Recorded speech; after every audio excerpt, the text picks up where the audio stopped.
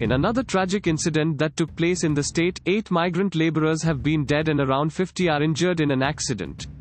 According to an ANI update, the accident took place after the truck in which the migrant workers they were traveling in collided with a bus in the Can PS area in Guna on Wednesday night. The injured have been shifted to the district hospital for treatment. All the workers who died were going to their native places in UP from Maharashtra. Another accident took place in Uttar Pradesh, where 6 migrant workers who were walking along the Muzaffarnagar-Saharanpur highway got killed after a speeding bus ran over them late on Wednesday night. Thanks for listening to the latest News Suno. Download the latest News Suno app or visit latestnewssuno.com to listen the news in less than 60 seconds.